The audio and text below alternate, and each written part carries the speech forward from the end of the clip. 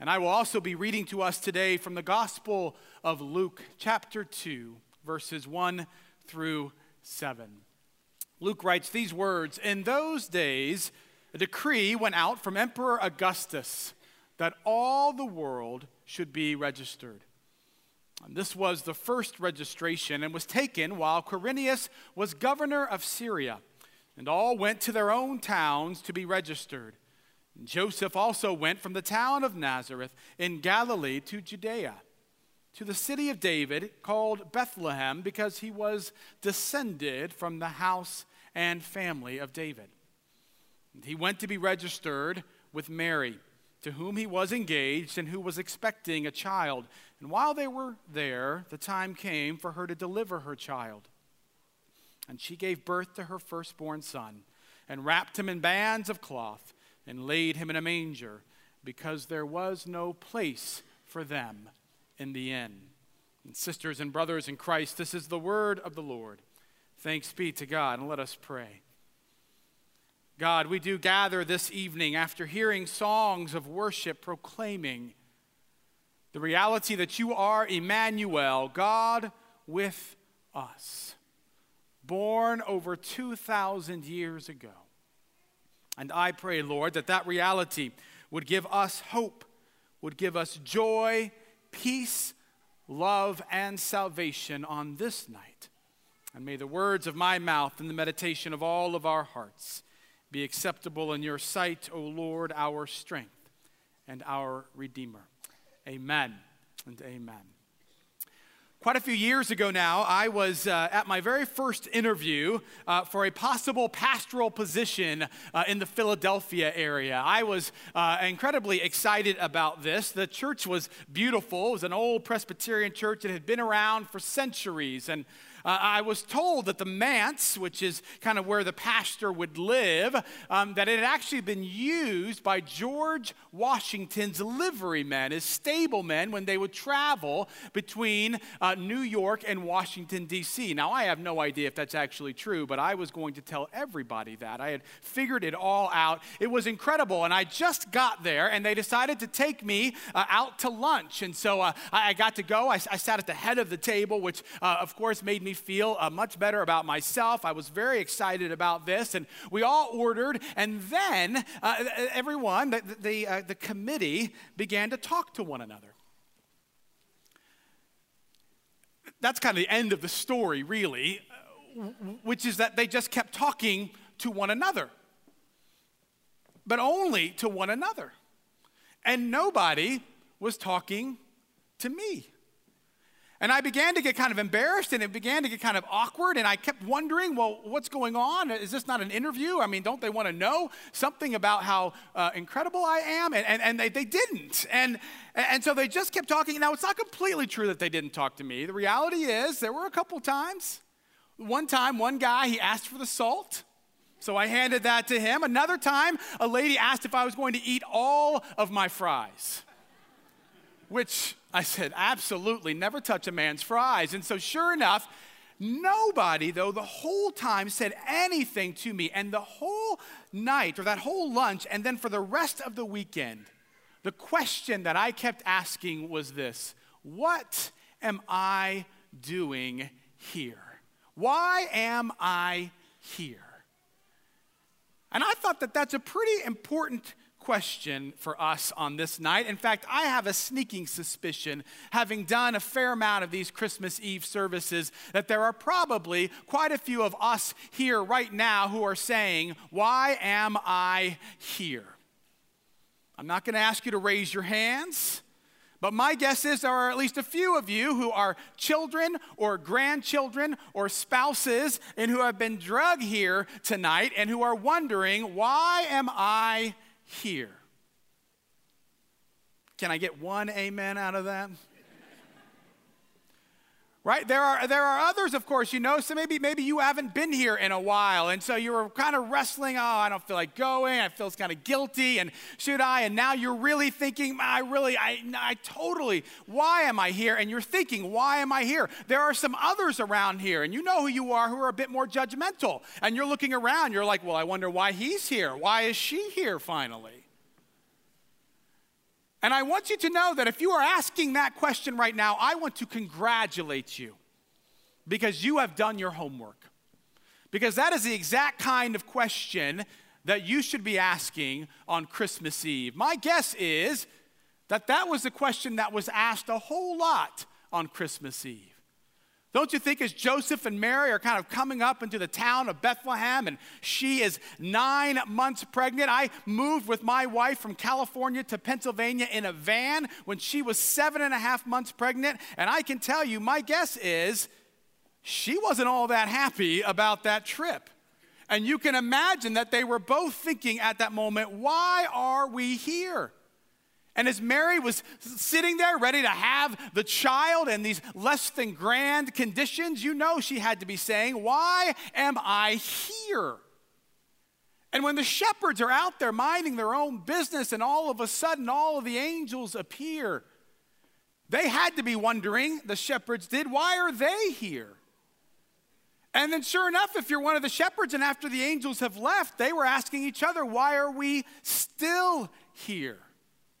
And when they went into the stable and there is Mary, Mary had to be wondering, having just given birth, why are they here?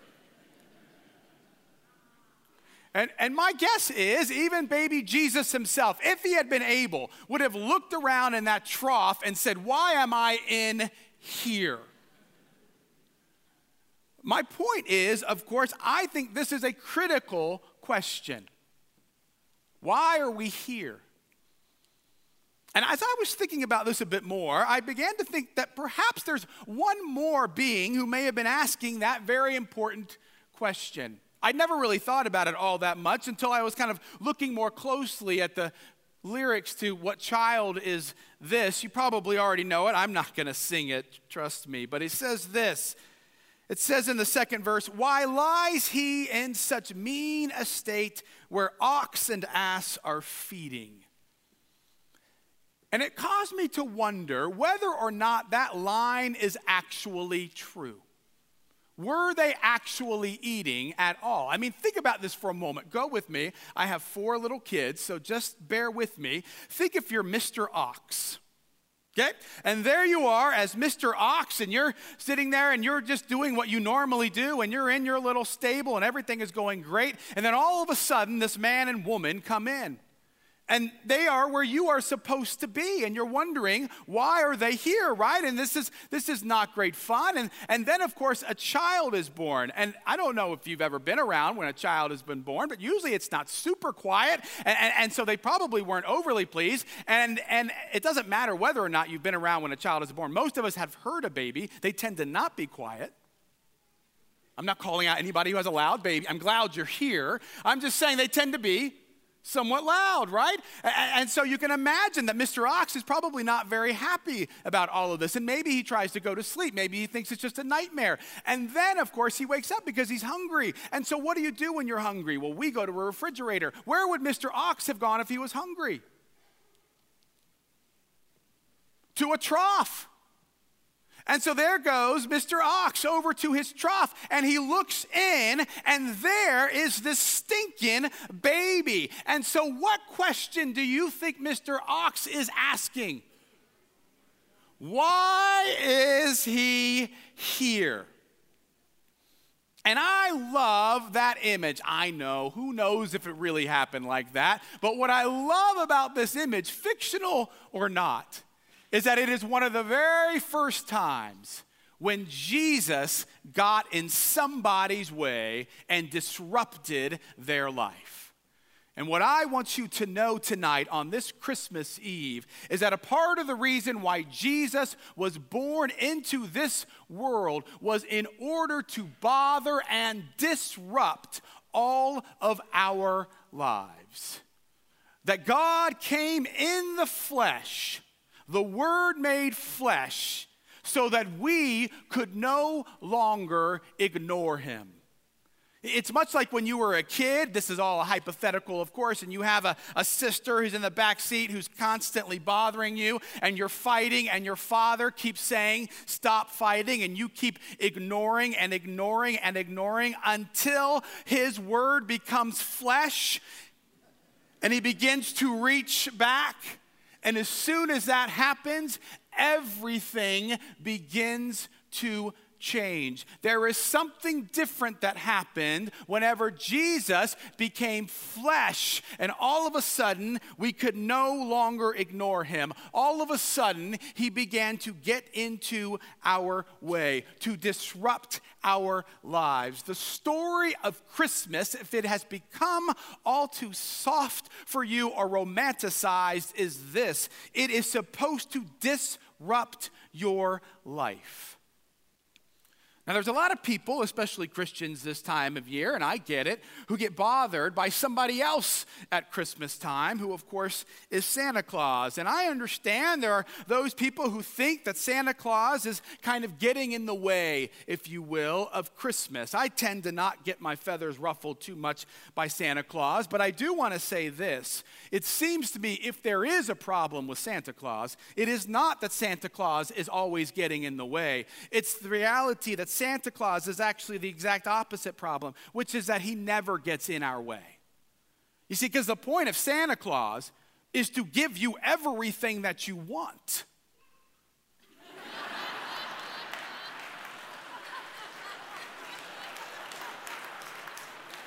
Not even my child.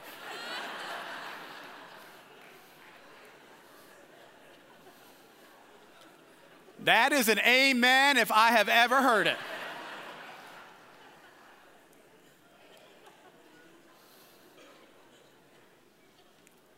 You hear that about Santa Claus, but you don't hear that about Jesus. Because the point of Jesus was never to simply be the recipient of everything you have ever wanted and to never get in your way. The call of Jesus has always been to disrupt and to make you begin to question why exactly it is that you are here. Because here is the simple reality, brothers and sisters.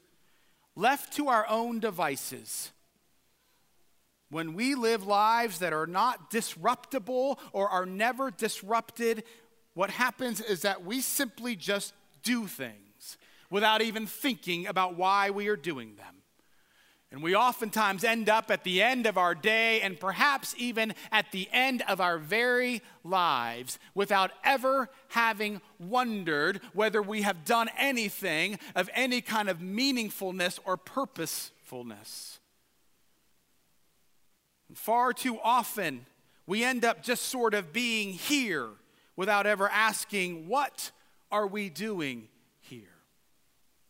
And so perhaps in this very simple message on Christmas Eve, perhaps what we have is a simple question, which is whether or not the God that you serve looks a bit more like Santa Claus, who gives you everything you have ever wanted and who would never think of disrupting you at all.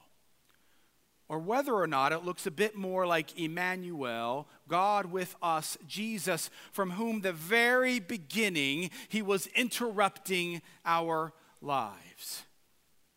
Do you actually allow God to disrupt your life, or do you simply just keep going on without ever asking any kind of difficult questions about why you are here or what difference it makes if Jesus was truly born in this world? And here's the thing about these disruptions, sisters and brothers. We have to be open to them.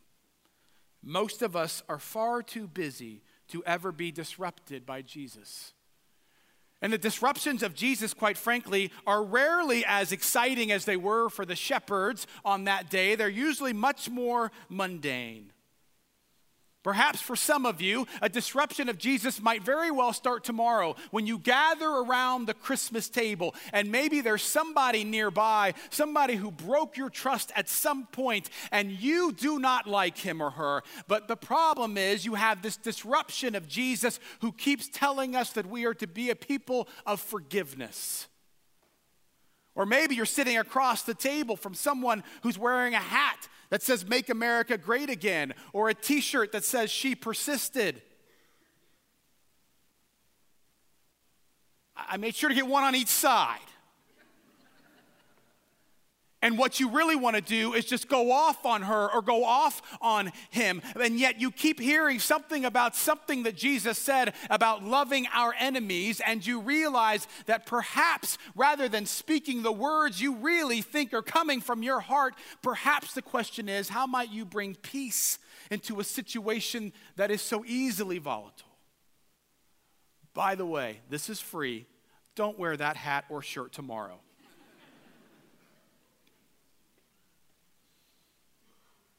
Perhaps the disruption that you need is to shut off that doggone television or to log off of Facebook or whatever other social media it may be, because the thing is, Jesus keeps interrupting us with this annoying call to actually go out and love our neighbors. And maybe, just maybe, you will have been doing more for the coming kingdom of God by spending an hour listening to somebody in need than just by entertaining yourself.